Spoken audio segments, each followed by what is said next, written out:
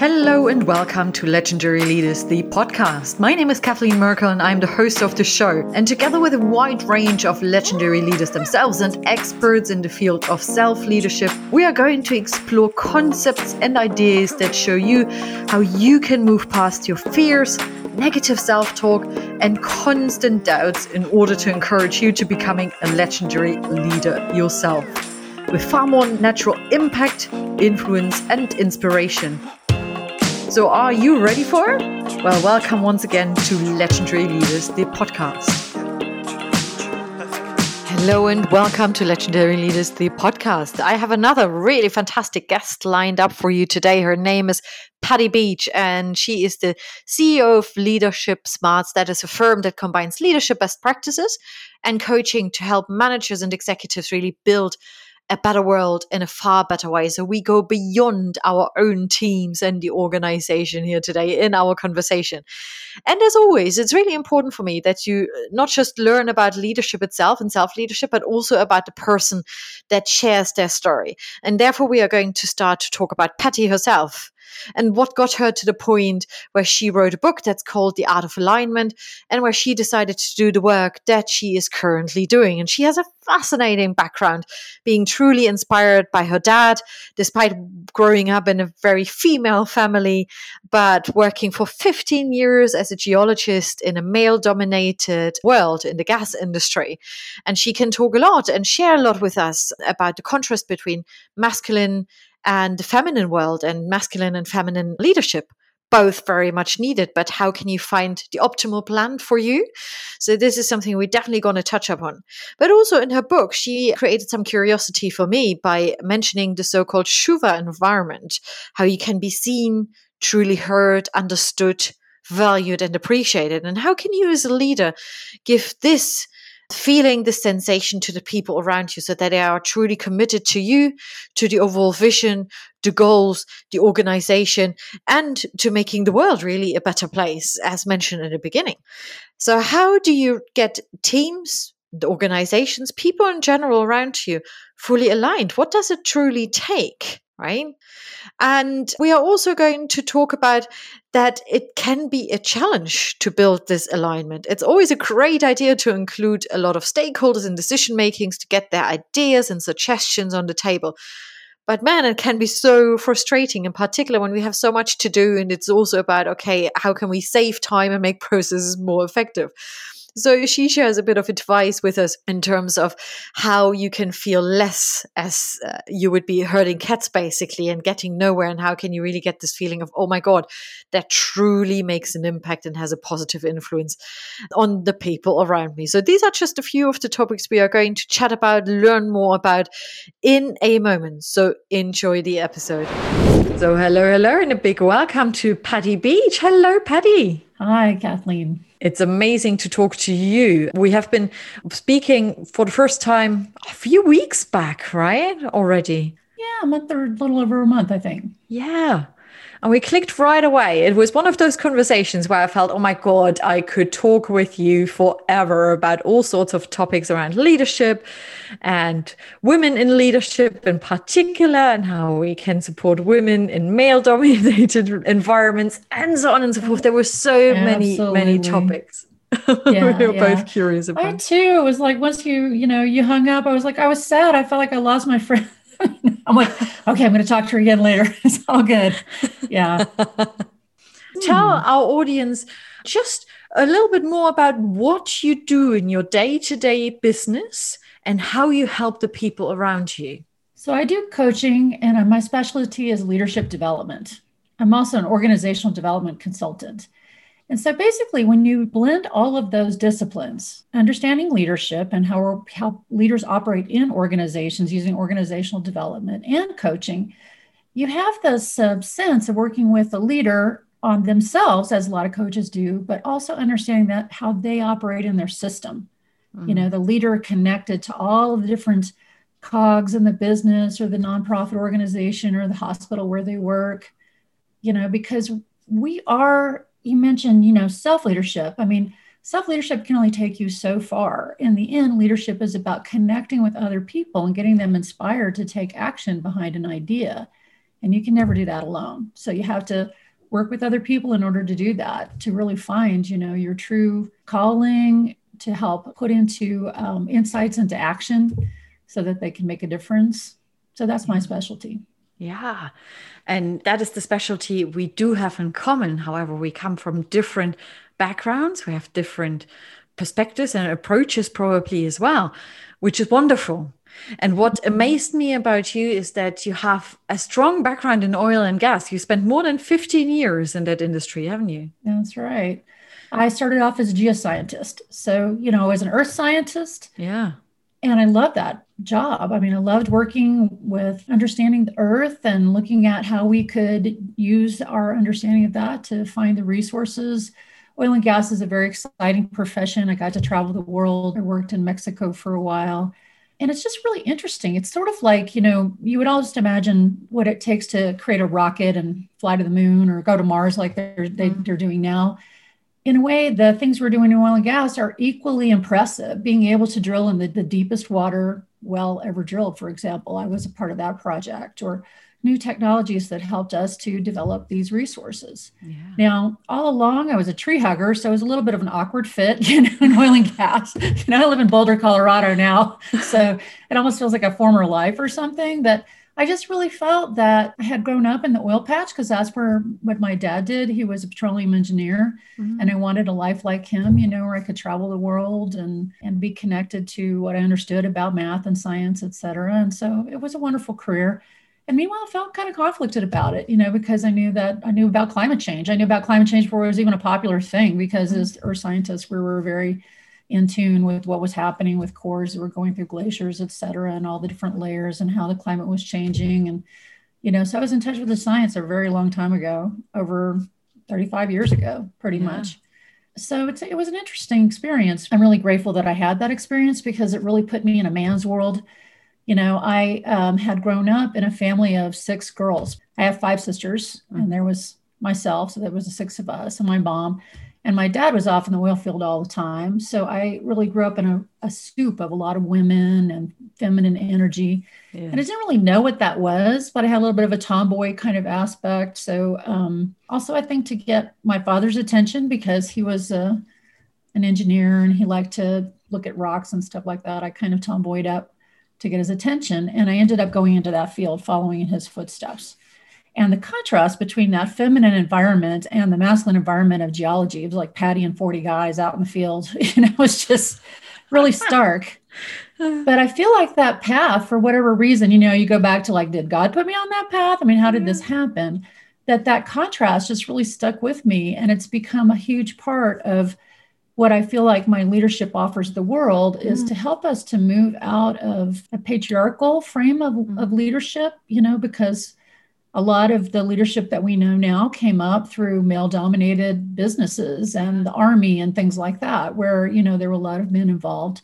And I feel like they tend to use the instincts that men needed to survive, to thrive in leadership. They're like the rules of how you operate, this survival instinct that men needed to do hunting and to do the things that we had to do in our evolutionary pathway. But a lot of the more feminine things that women were doing to survive were not a part of leadership. Yeah. And they've gradually come in, as more women have come into the workforce, as more women have had freedom because they don't have to have as many children now because they have birth control.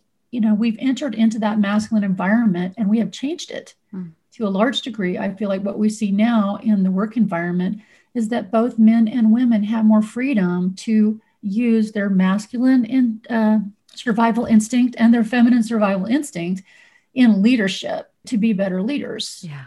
And create healthy deliberation on topics that matter so we can make decisions and do things together. Meanwhile, tapping into our individual motivations. That's one of the things about the masculine strengths, is that it's all about getting stuff done and having ideas and making forward motion, whereas in the more feminine archetypal strengths that men and women have, it's more about taking care of the whole, distributing power down through the organization and making sure that we all thrive. So basically, that's what my life work has been, is really trying to move us from what I call the patriarchy and what many people call the patriarchy, I guess everybody calls it patriarchy, Yeah. into not the matriarchy, but into what I call the versarchy, which is the versatile world.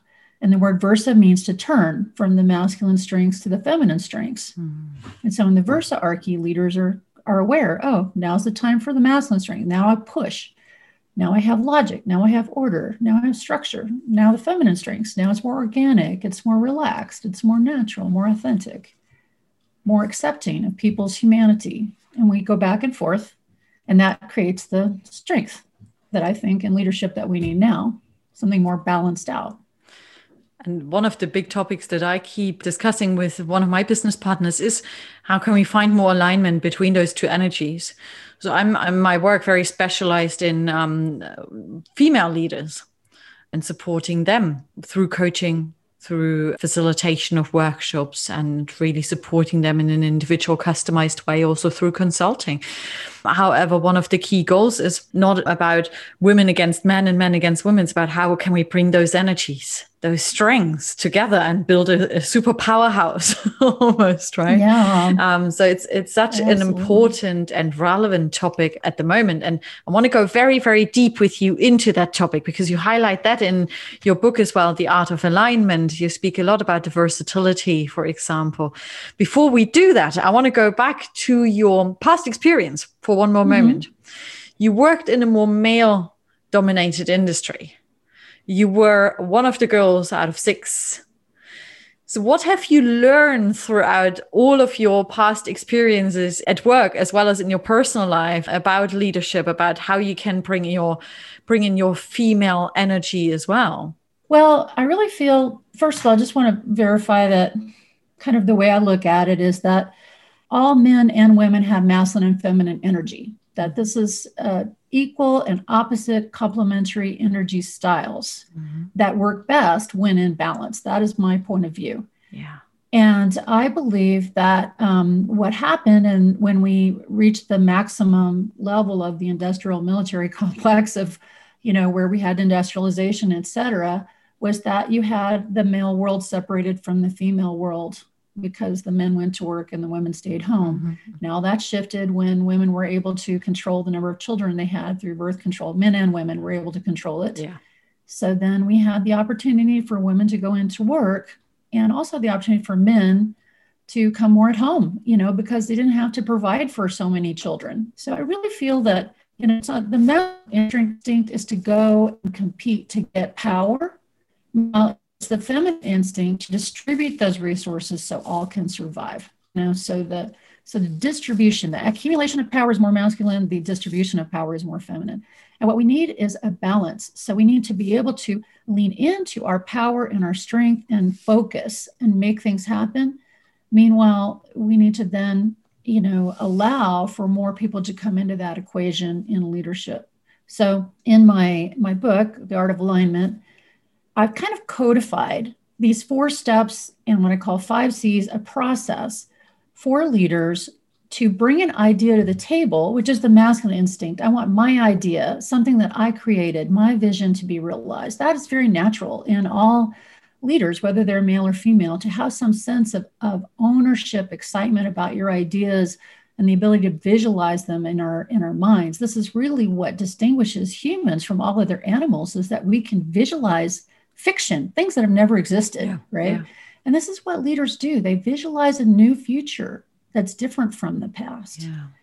But then to bring in the feminine energy so that I can take my idea and shift it from my idea that I own to our idea. How can we make this happen? And this is what great leaders do, is they bring in people into that equation, and they tap into their collective intelligence, and they empower them so that it's not just that one leader. Otherwise, that leader has to carry everything on their own. That's not really leadership. That's just a really strong individual contributor. What we want with a leader is someone who can allow for more and more people to become powerful with have the same collective dream that they're trying to realize together. So bringing the feminine ability to facilitate, to listen, to allow, to have faith in the group, to distribute power is that feminine instinct. And so what I want in leadership is there's that balance. And the alignment process that I've created codifies that. There's 4 steps. There's 2 more masculine steps, 2 more feminine steps. There's the 5 C's. They bring in the masculine, feminine. So even if you don't understand theory around versatility or Jungian psychology or yin yang, or however you want to look at it, you can, if you follow this process, you sort of naturally fall into the balance that it takes, I think, especially these days where, you know, even if I'm the CEO, I'm not the king or queen of everything. I still have my board to, you know, I have to work with, or the vendors or the employees that I'm trying to attract, you know, and so I have to lean more into this ability to let go of my ego and allow more people come into that equation. That's a point I actually wrote down in preparation for this conversation today. How can ego get in the way of inclusive leadership? And I know it's kind of a bit of a sarcastic question in itself, but I'm interested in your view and your experience as well. It's kind of a paradox because we need to have enough ego to believe in our ideas and to bring them to the table and to have courage to say, hey, what do you think? You know? So on some level, some ego is good for leadership and for ideas to take hold. But then after we put them out there, we need to kind of relax around them, you know, so that we allow for people to come in and add to our ideas. You know, what we have traditionally had is what I would call debate. Debate means there's my idea, there's your idea, there's a good idea, there's a bad idea, the pros and the cons, et cetera. Instead of debating about ideas, we need to build on ideas. That means that we take the seeds of a good idea from a subject matter expert or somebody who's researched it or somebody who's really put the energy and the labor into making something worth building upon. And then we come and build upon it. Now, once we start building upon it, that leader that started that seed needs to back off and allow for other people to add to it. So their ego has to not try to sell and tell people and convince them their idea is right, but instead invite them with curiosity, with valuing what these people have to offer, knowing that they don't know everything. So if I bring these people in and allow them to inform my judgment and help us build a better idea, that collectively the outcome will be better and people will feel more ownership of that idea. They're not just moving my idea forward, they're moving our idea forward. So there's that relaxing, but it's really hard for some people to let go. You know, they really, really want it to be their own invention. And so they do all of these sometimes conscious and unconscious tricks, right? To get people to buy their idea, you know, get buy-in or enroll people. It still has that top-down patriarchal feeling to it, you know? So yeah. Conversely, I'm also not a fan of the just take a bunch of stickies and get everybody in a room and come up with ideas. I mean, I like doing that in some cases, but in a lot of cases, what happens is you get all of this ideas and they kind of glom on each other and they add and they affinitize.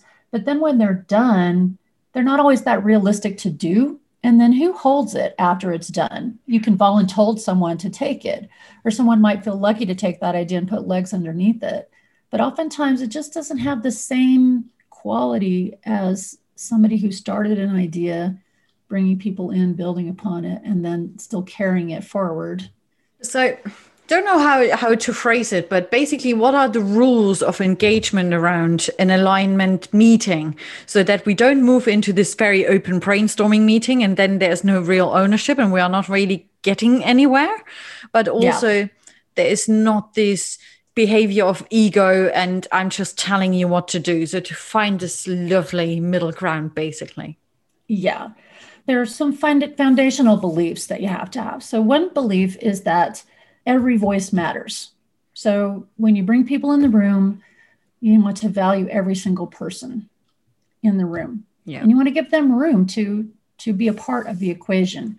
So as a facilitator, as a leader, when I bring an idea forward, I always want to do my very best to have equal participation of all of the people in the meeting. I actually have a principle in my book that I wrote about. It's called the Shuva principle. So that is to see, hear, understand, value, and appreciate every person in the room. So when you have a room and you've set up the Shuva principle, like that's what we're all here to do. That means every single person is going to Shuva every single other person. Then we allow the right people to be in the room. We look around and we see, oh, who's here? Are the right people here? Have we got enough people from our system in order to have voices that will reflect different representative stakeholders that are part of this equation? Do we hear them? Do we allow for every single voice to be heard? So sometimes you have a big meeting with a lot of people and it's hard to hear from everybody. So I like to do things like have people write things down and put them on note cards and stack them, or put them in chat, or there's a lot of technologies you can use to make sure that every single person gets their voice out.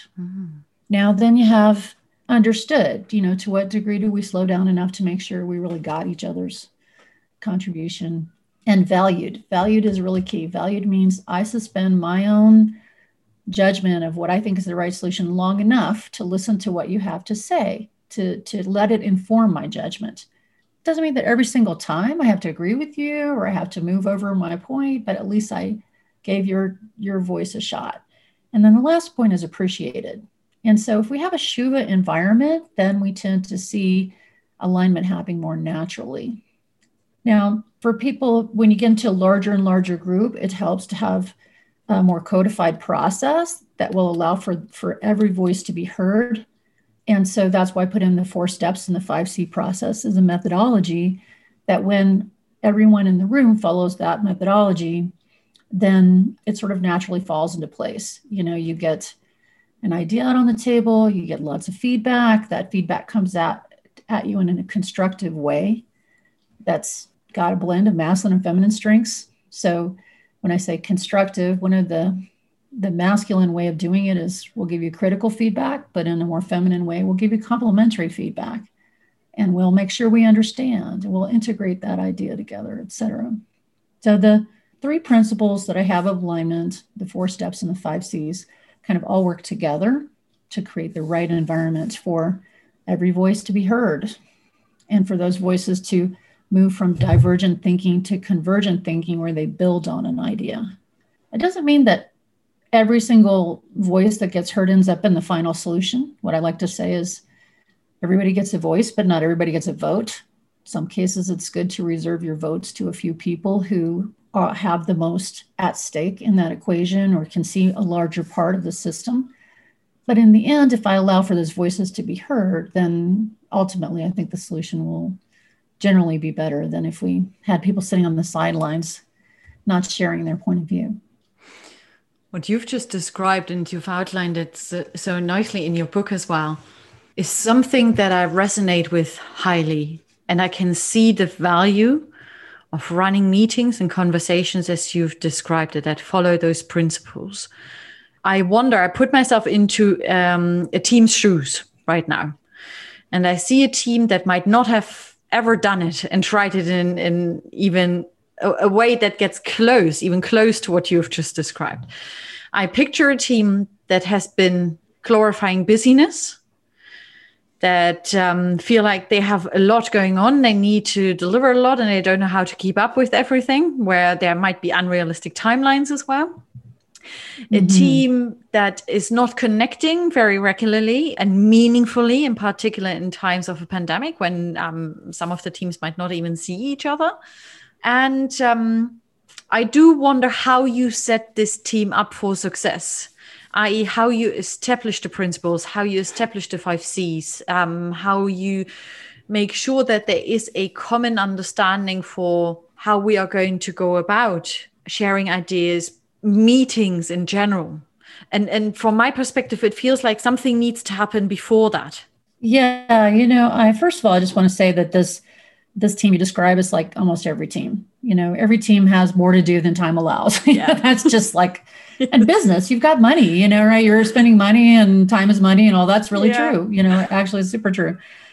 So I think that most organizations and most groups, unless they have someone that's paying attention to the process, right, then they will run into some bad habits. Like, one bad habit is trying to do more than time allows. I call it the unfunded mandate in my book. It's where you've said, oh, let's do this thing, and there's just not enough time, money, or energy to do it. And then you're like constantly in a hole trying to figure out what's going on. It's like, well, in the first place, we should have just scoped that down to something, that is ambitious yet realistic.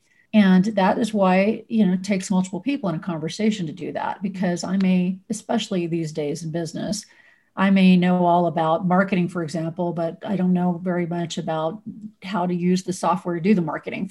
So there's all of these cross-organizational disciplines which require that we listen to each other long enough to get why this takes as long as it takes to do what we need to do in order to do it right. So it requires a leader that can separate the content from the process and that is looking at how to set up that team for success. That leader, if they had my 3 principles, 4 steps, and 5 C's, they could get everybody in the group to read a book or to attend a workshop that we might conduct. For example, have these alignment learning labs where people can learn the principles and processes of alignment. But basically, they would instill in them a practice of this is how we meet. When we get together, we meet for so long. We start off with like a check-in so that we're connected to each other. And then we enter into context for what we're trying to do. So everybody's starting on the same page. Then we move into the 4 steps and the 5 C's, or maybe we have a reminder of a principle like Shiva principle. But it helps if you understand where you're going, if you have a roadmap in your mind. This is why I wrote my book the way I did. I wrote it in a way that could be held in your mind, that you never have to pick up the book after you read it. You could have those 4 steps: propose, probe, repropose, close. It's like a haiku. And okay, we're on propose step. Now we're on probe step. Now we're taking everything that we gathered in probe step and we're making a reproposal. And now we're closing. If I can follow that roadmap in my mind as the leader or the facilitator, then I can support the group in having the right dialogue. Same thing with the 5 C's. The 5 C's is a way of gathering feedback. There's clarifications, then compliments, then concerns, then changes, then commitment. So if I have a very important conversation that we need to have to make a big capital investment or to do something, some high stakes, high visible thing, then it's worth gathering all that information. And that order really matters. So learning the order that you ask people questions makes a huge difference. And over time, what I find is that when groups use the 5 C's, they don't want to go back to the old way. They don't want to go back to the cat herding, goat rodeo meeting where ideas get lost and nobody knows what was decided and they walk out and nothing's decided. They want to be in a meeting where they can build on an idea and make a decision in a timely manner. So satisfying. So once you build the discipline, it becomes a part of the group's DNA. They get used to it. They start to understand the value of these processes. So that's what I would say. So yes, it takes time to train up your team, to get them on the same page and to build that common language. But once they get the language, and because the language is super easy to remember, it becomes a part of how they work. It actually reminds me of a situation a few years back when I was working in corporate, not with corporate. We had an external coach supporting us, and it was at this time the principles based on Nancy Klein's Time to Think, and how to build a meeting environment where people are feeling heard, where you truly listen, where you give yourself time to think. And it was exactly what you described. You may want to share a book or documents beforehand so that you can start doing your own learning and research and diving into the topic, but then be very transparent about, I want to try, or we would like to try something, experiment with it as well. See how it goes, see how people respond, and give them the time to warm up, because some people will take a bit more time. Some people are on board right away, and it's right up their street, as I always say. Yeah, when I teach alignment, what I like to do with the client is just give me a day and give me about 3 or 4 things you need to align around that you've been stuck, right? So I first teach them the alignment. It takes about 20 minutes for me to teach them, or maybe 40 minutes for me to teach them in 3 principles, 4 steps, and 5 C's. Yeah. Then we use it immediately to solve a problem, and I facilitate. Then we use it to solve another problem, and I get someone else to facilitate, someone else to scribe, and someone else to propose. And then we do it again. By the 3rd time, they got it. Then they don't need me anymore. In fact, I've been hired to do really complicated facilitations. And after about a day or 2, they're like, why is she here? We're doing it, right? So, it's really kind of cool when you can teach it. It seems like it takes a long time. You've spent whatever, half a day to learn it. But then you have more productive meetings, time and time again. It's so worth it. Yeah. Oh, gosh. It's really worth it. Absolutely. I keep saying that to some of the leaders I'm working with, wonderful human beings, right? And we speak a lot about creating this very open speak up environment where people are not fearful about sharing. And some of the leaders are so open and honest. And they say, I really struggle to create an inclusive leadership environment where people contribute because I think I'm the expert. I think I know it all and I need to accelerate the process. And what I often say is the time you invest right at the start to build this inclusive environment, the more time will probably be saved at the end or in the mid and long run, because there's more productivity, more empowerment, everything that you've just mentioned. People are more on board. They are more motivated. They will actually learn along the way quite a bit. More ideas are being shared. New solutions are being brought to the table. They're also a lot more likely to carry out what was decided. So what happens is a lot of times, well, they decide something in a small group. They go, okay, let's get 3 or 4 people together because we don't want too many people, this decision loop. Okay, that makes sense. So they make the decision and then they hand down the decision. They send it by email or they do something. And then they're like alarmed when there's no compliance around what was decided. It's like, well, people don't understand why you decided that.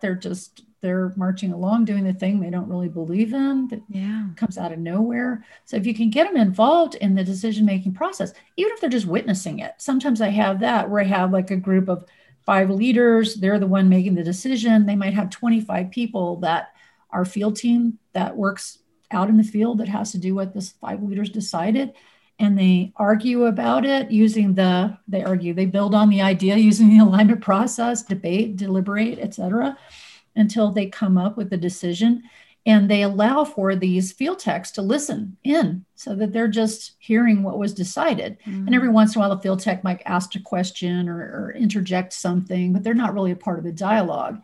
And you may think, well, that's a lot of people to be sitting there. Well, let me tell you, after that decision has been made, like this is the work plan for those field techs, they will carry it out to a T because they understand why they have to do it the way that's been decided. They've not just been given the operations manual. They really get what are the implications of doing it correctly, what are the implications of doing it the wrong way.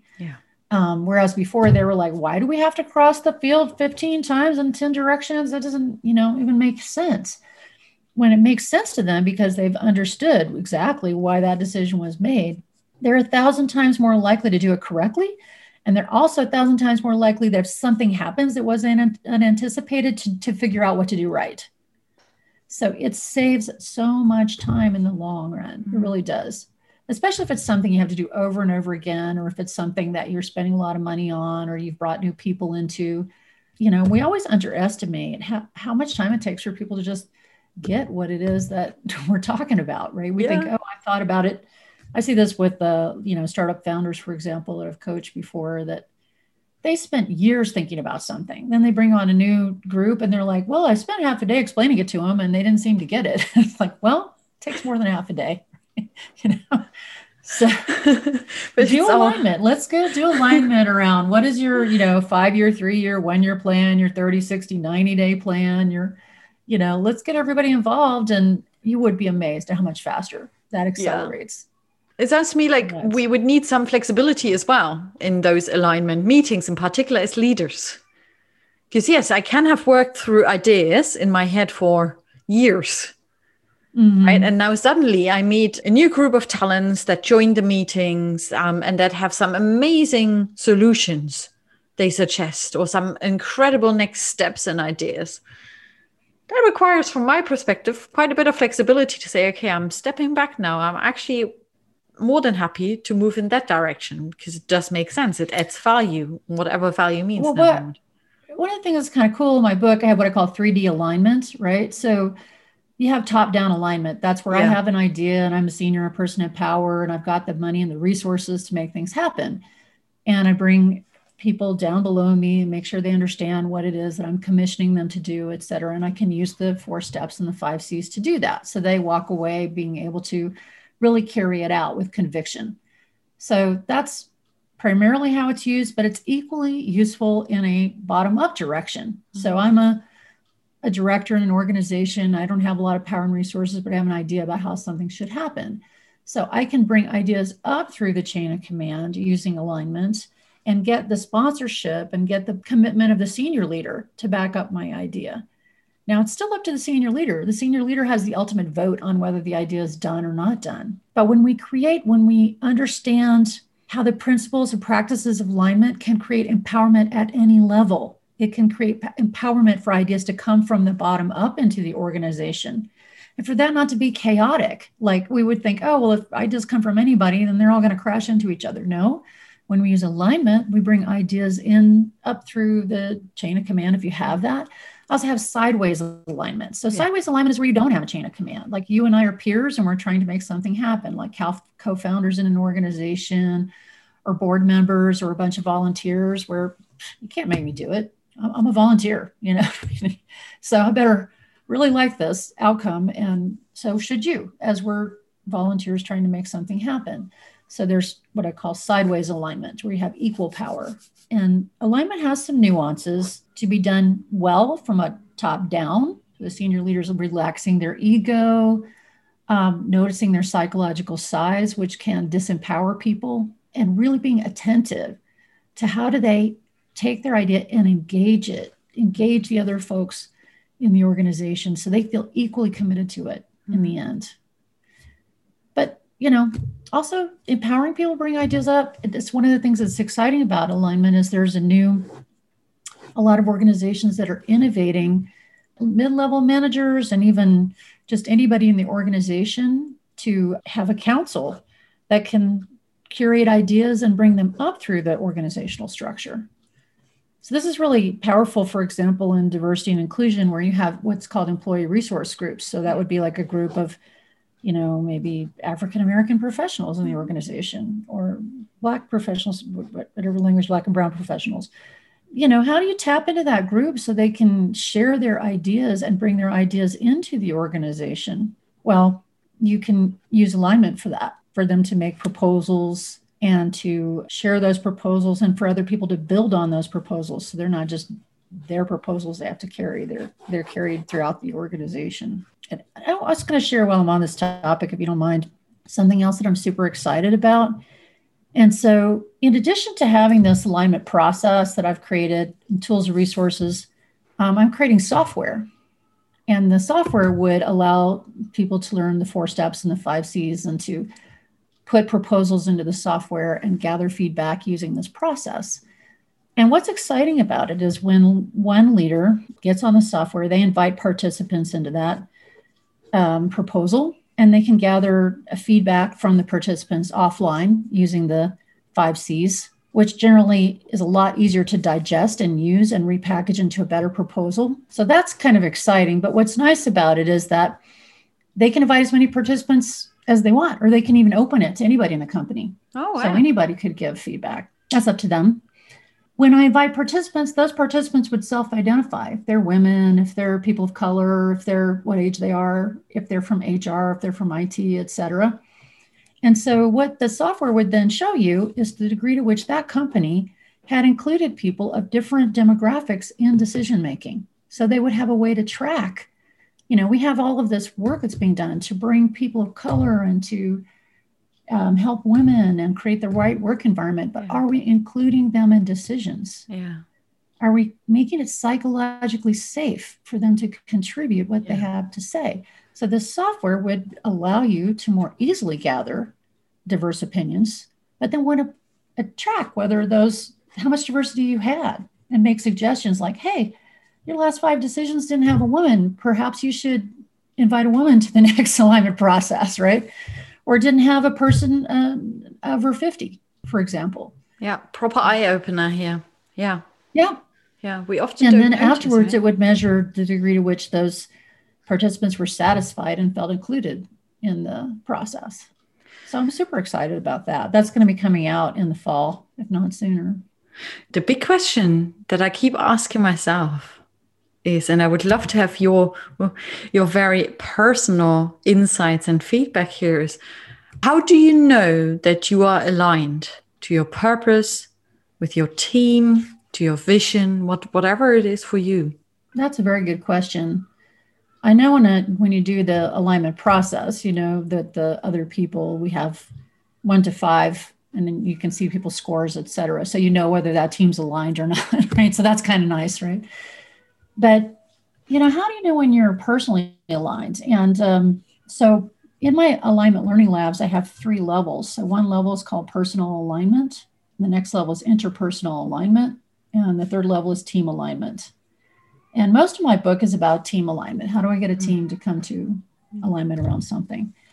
But I've added to it this background around personal alignment, interpersonal, and team, because I feel like if I lack my own personal alignment, like if I don't believe in myself, who else is going to believe in me as I bring them together to solve a problem, right? So personal alignment is really important. And I think that I don't know that I have necessarily like an alignment test to say, you know, are you personally aligned? But in the end, it really comes down to what degree are you aligned such that when you intend to do something, you're likely to do it. You set your intention and you follow through until you complete that intention. Mm-hmm. That's when I think you see alignment. And what happens a lot of times for people is there's a misalignment between what I call their head, their heart, and their hands. Mm-hmm. So what happens is, you know, you may think you want to do something, but your heart says no. Or you may feel like awkward, like your gut is telling you, I can't do that, which is different than the heart telling you what to or not to do. And so I think that one of the aspects of personal alignment that the Alignment Learning Labs I'll be working with are going to emphasize is the degree to which you are paying attention to your thinking, your feeling, and your body intelligence around something that you want to do. So we have what we call our field of dreams. The field of dreams are things that you dream you want to do. Like I dreamed I wanted to write a book, or I dream I want to be a coach, or I dream I want to create new software, for example. And then I look at, you know, how do I pay attention to how my heart feels about it? Yeah. And how do I pay attention to how my body feels about it? And when I get the highest degree of congruence between those things, then I take action. And so it's just looking at where am I aligned? Where am I misaligned? How do I feel about this? What is that? And listening to myself, because a lot of times your heart can tell you stuff like it's not time to do it now because there's something else more important to you. Or your gut may be telling you, wow, you think you want to do all of those things, but that doesn't, in my body, it doesn't feel right. Can we pay attention, slow down enough to use all those sources of intelligence to align our thinking, feeling, and our deeds toward the things that matter most to us? Yeah. And how do you know when you're there? I don't know. That's the big question. How do you know exactly? I'll tell you, it's one of those things where it just clicks in and you start to see your feet under you moving in the right direction. You start to feel excited about it and it just feels right. And then I also feel like sometimes the more I get personally aligned, the more that there's signs on the outside that things are in the right place. Yeah. For example, I had this idea that I wanted to have coaches in my practice that had the Enneagram, which is, you know, like a behavioral, personality type profile, the leadership circle, which is a leadership profile, and alignment. Mm-hmm. And so I was looking for consultants that practiced all of those particular disciplines because I'm such a fan. Anyway, I had sent an email to a friend and said, hey, I have enough women that do this, but I would like a few men because I believe, you know, men and women on a team together make a better team. And so they said, really, I don't know anybody who has those pieces. Well, later that day, I must have sent this email at like 10 a.m. And by 12 noon, I had an email from somebody I hadn't talked to in 30 years that said that they looked on my website and they have a brother who does Enneagram and Leadership Circle coaching and lives in Colorado. I was like, really? That is just crazy. And I called him. We had a wonderful chat. I mean, he's just incredible. So I just feel like there's this place where you're listening to my heart, said, give him a call. Maybe this is it, And so it's like, the more that I feel like these things line up, the more things seem to be put on my path that just make the next step easier. And sometimes it doesn't work that way. Sometimes it works the opposite way where you're like, everything's not working, I remember when I felt truly aligned, I felt at ease. I felt like, I can just fly through the world. I can tackle anything. It doesn't mean that I feel arrogant about it or I think things just come easy to me. It's still, there are challenges, but I think there is an optimism. There is a sort of energy, a positive energy that you can tackle anything, and it's exciting and it feels good. It sometimes even makes me feel a bit emotional, almost a bit touched. Oh my God, that is it. Mm-hmm. And what happens around me when that happens is I attract positivity, openness, fun, in particular in the people I surround myself with or I meet for the first time. People that share certain experiences, that open up opportunities, that have a can-do attitude, that are just fun to be surrounded by. All of these positive things are happening. And that might happen to our listeners from time to time as well, where I just wanted to give a tangible description of what it can be like. I love your description of that. And I think that's true for me too. You start to feel this lightness. And I think it partially is because you're not fighting with yourself anymore. Like you figured out something that's just working and you're moving in that direction. And it feels really great to be in that space. I also wanted to say that I really believe that the principles of alignment, that I have in my book work for personal alignment. Like if you shuva yourself, do you really pay attention to yourself, believe in yourself, listen to yourself? And when you don't, when you put aside things and you put it for later and they kind of get stuck, then it starts to drag. It's like little pieces of yourself that you're dragging around, right? The more they bring it together and focus towards something that really matters to you, just the easier it gets. And a lot of it is just being a friend to yourself. Exactly. Yeah. When you explained Shuva to me for the first time, it was for me this universal tool that you can use in your own relationship, as you just said, with yourself, in your personal relationships, in your professional relationships. It made me ask quite a few questions. How do I know I'm being heard? That my voice is being heard? That I'm being listened to? How do I know that I'm being understood? Or how do I need to make myself understood, depending on the audience around me, and what's the point, the message I want to bring across? It's a fantastic coaching tool and self-coaching tool in itself that you have created there. So yeah, wonderful. Thanks. And I found it very powerful already. I'm so glad to hear you're getting value out of it. And for me, it's really enlivened my life. I feel like I've become more in love with my spouse. I shuva him more than I did before. Yeah. We were on a trip this weekend, or this week I was telling you we went to Mexico, and he had an epiphany about something in his business. And he said, I need shuva right now because I've got this idea. And so we're using this as a way to just give each other quality attention so that if ideas emerge or there's something important to us, we're slowing down, paying attention to each other, savoring that moment. And then I'm also using it right now as I'm eating my food. I find that I eat really fast because I'm always like in a big blurry life or whatever. And so I'm trying to shuva my food more, like really, as if it's talking to me. I know that sounds a little silly, but, just really giving it my quality attention. Yeah. And the food tastes better and I'm enjoying myself more. So you can shuva your day. I've also come to understand that you can shuva up people. So shuva up people means that you send them this radiant quality of attention. And when you admire people, they just feel it. They show up more beautiful. They sing better. They speak better. It's really interesting how just sending shuva toward everyone can make a huge difference. It's just a ginormous gift you give. And as a leader, your shuva is even like, everybody wants shuva from their boss. Like, isn't that like the best shuva you can get? Right? Absolutely. Give me some peers. Like my peers shuva me. Like, I want to go to work there.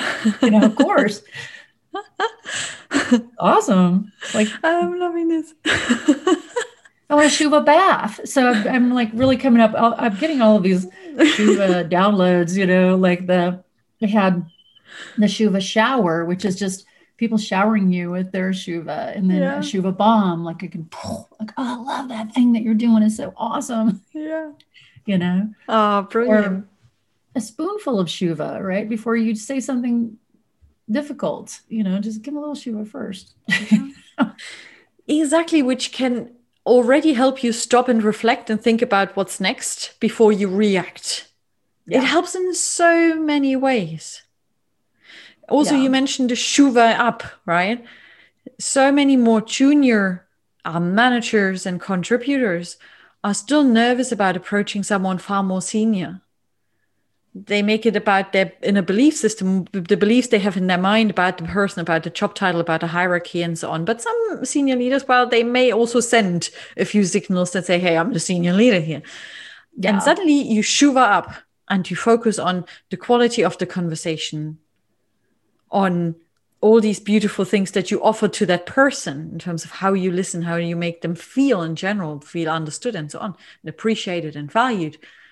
And suddenly it takes away this piece about the person, the hierarchy, the job title. It makes it all about these wonderful qualities that we want to share with any human being, really.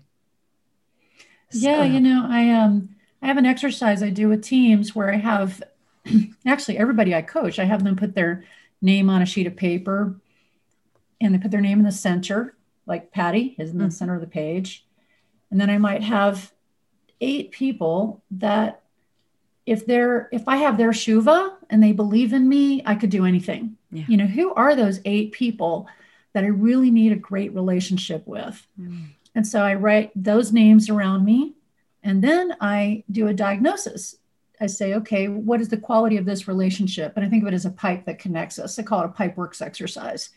So for example, Kathleen, you and I had immediately had this green pipe where it just felt so easy to do things with you, just clean and clear relationship.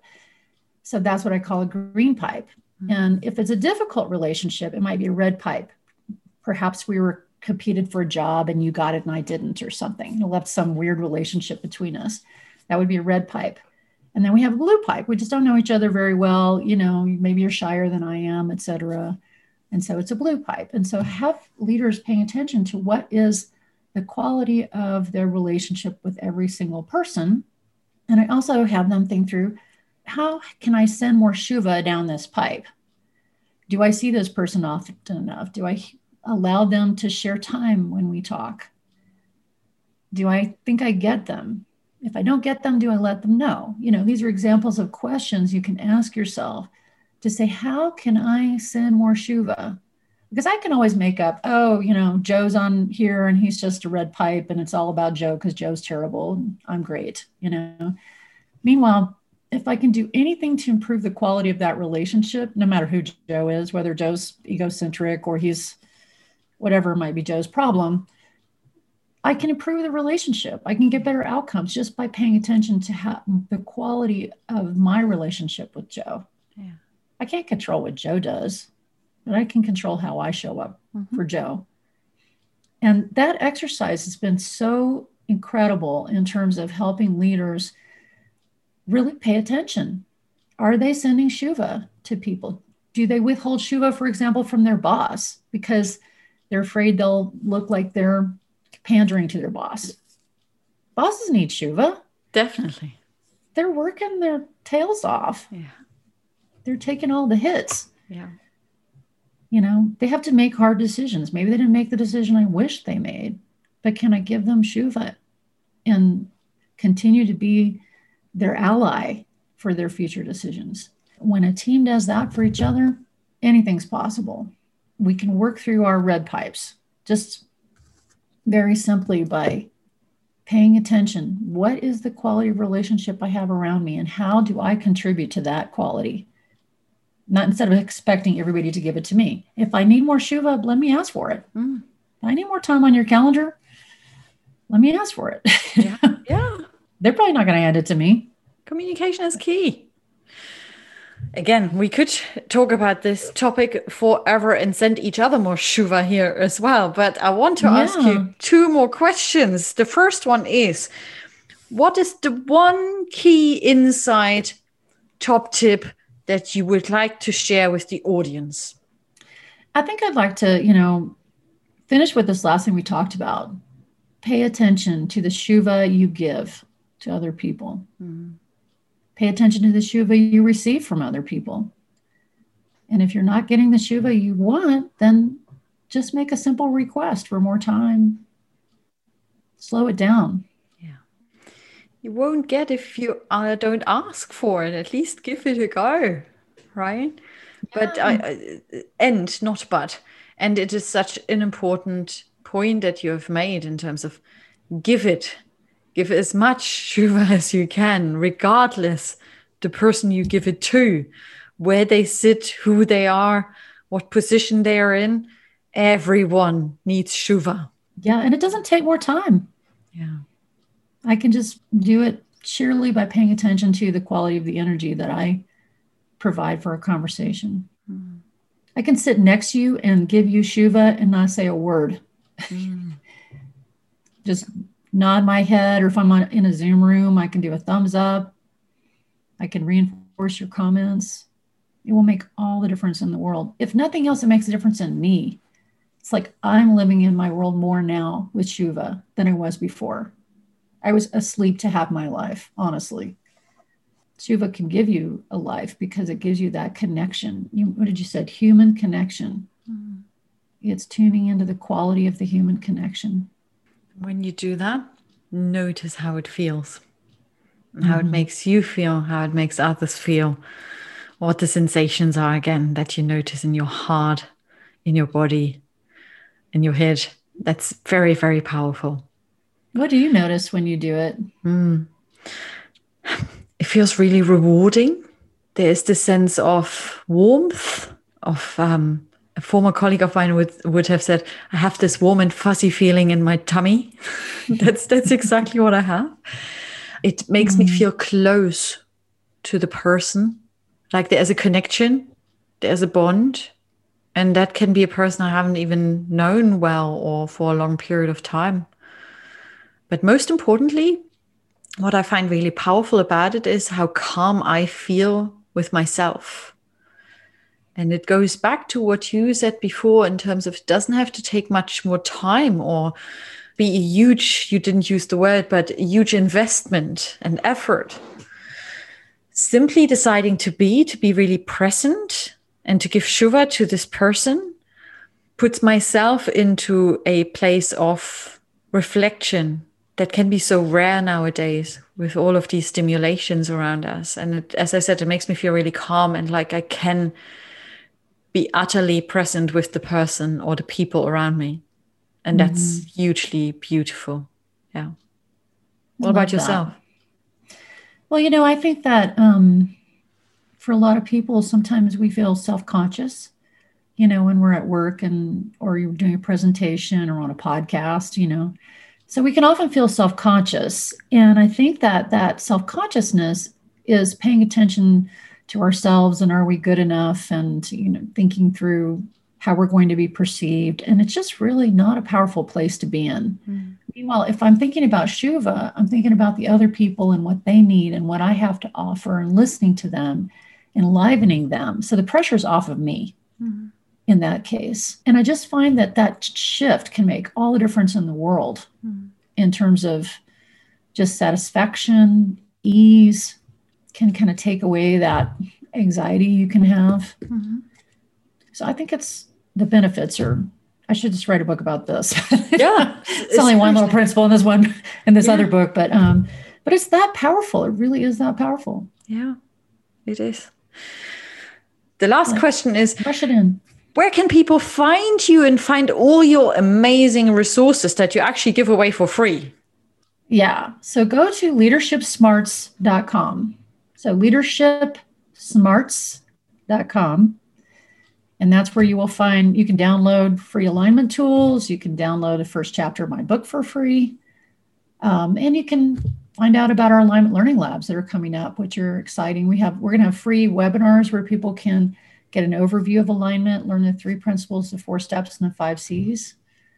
Those are going to be coming up in July. So it's a great place to go find some really fun stuff. Wonderful. Thank you so, so much for being an incredibly insightful, inspirational, and open guest. It's been an absolute joy to listen to you and to hear about everything that you have developed, how you have helped people around you, but also what's to come. The software is going to come. So that's very, very exciting. So exciting. Thank you so, so much. We will obviously launch and post all the links in our show notes as well, so that you can find Patty yourself, look her up, look the team up, and all the exciting things that are to come. You enjoy shuvahing, if that is a word, all the people around you. Shuva up. Shuva up everybody. Shuva everybody, exactly. Enjoy it, dive into it, and don't forget to shuva yourself from time to time as well. Thanks so much for listening, and speak to you very soon. Bye. Thank you so much for listening to the Legendary Leaders podcast. If you enjoyed this episode, then remember to subscribe to the show either on iTunes, Spotify, Amazon Music, or on my website, www.kathleenmerkel.com. I would also love to hear from you to discover what topics you'd like to hear more about, what topics really resonated with you, and how you're enjoying the show in general. Please do leave your review on iTunes as well. It would mean the world to me. Thank you so much, and speak to you again next time. Bye.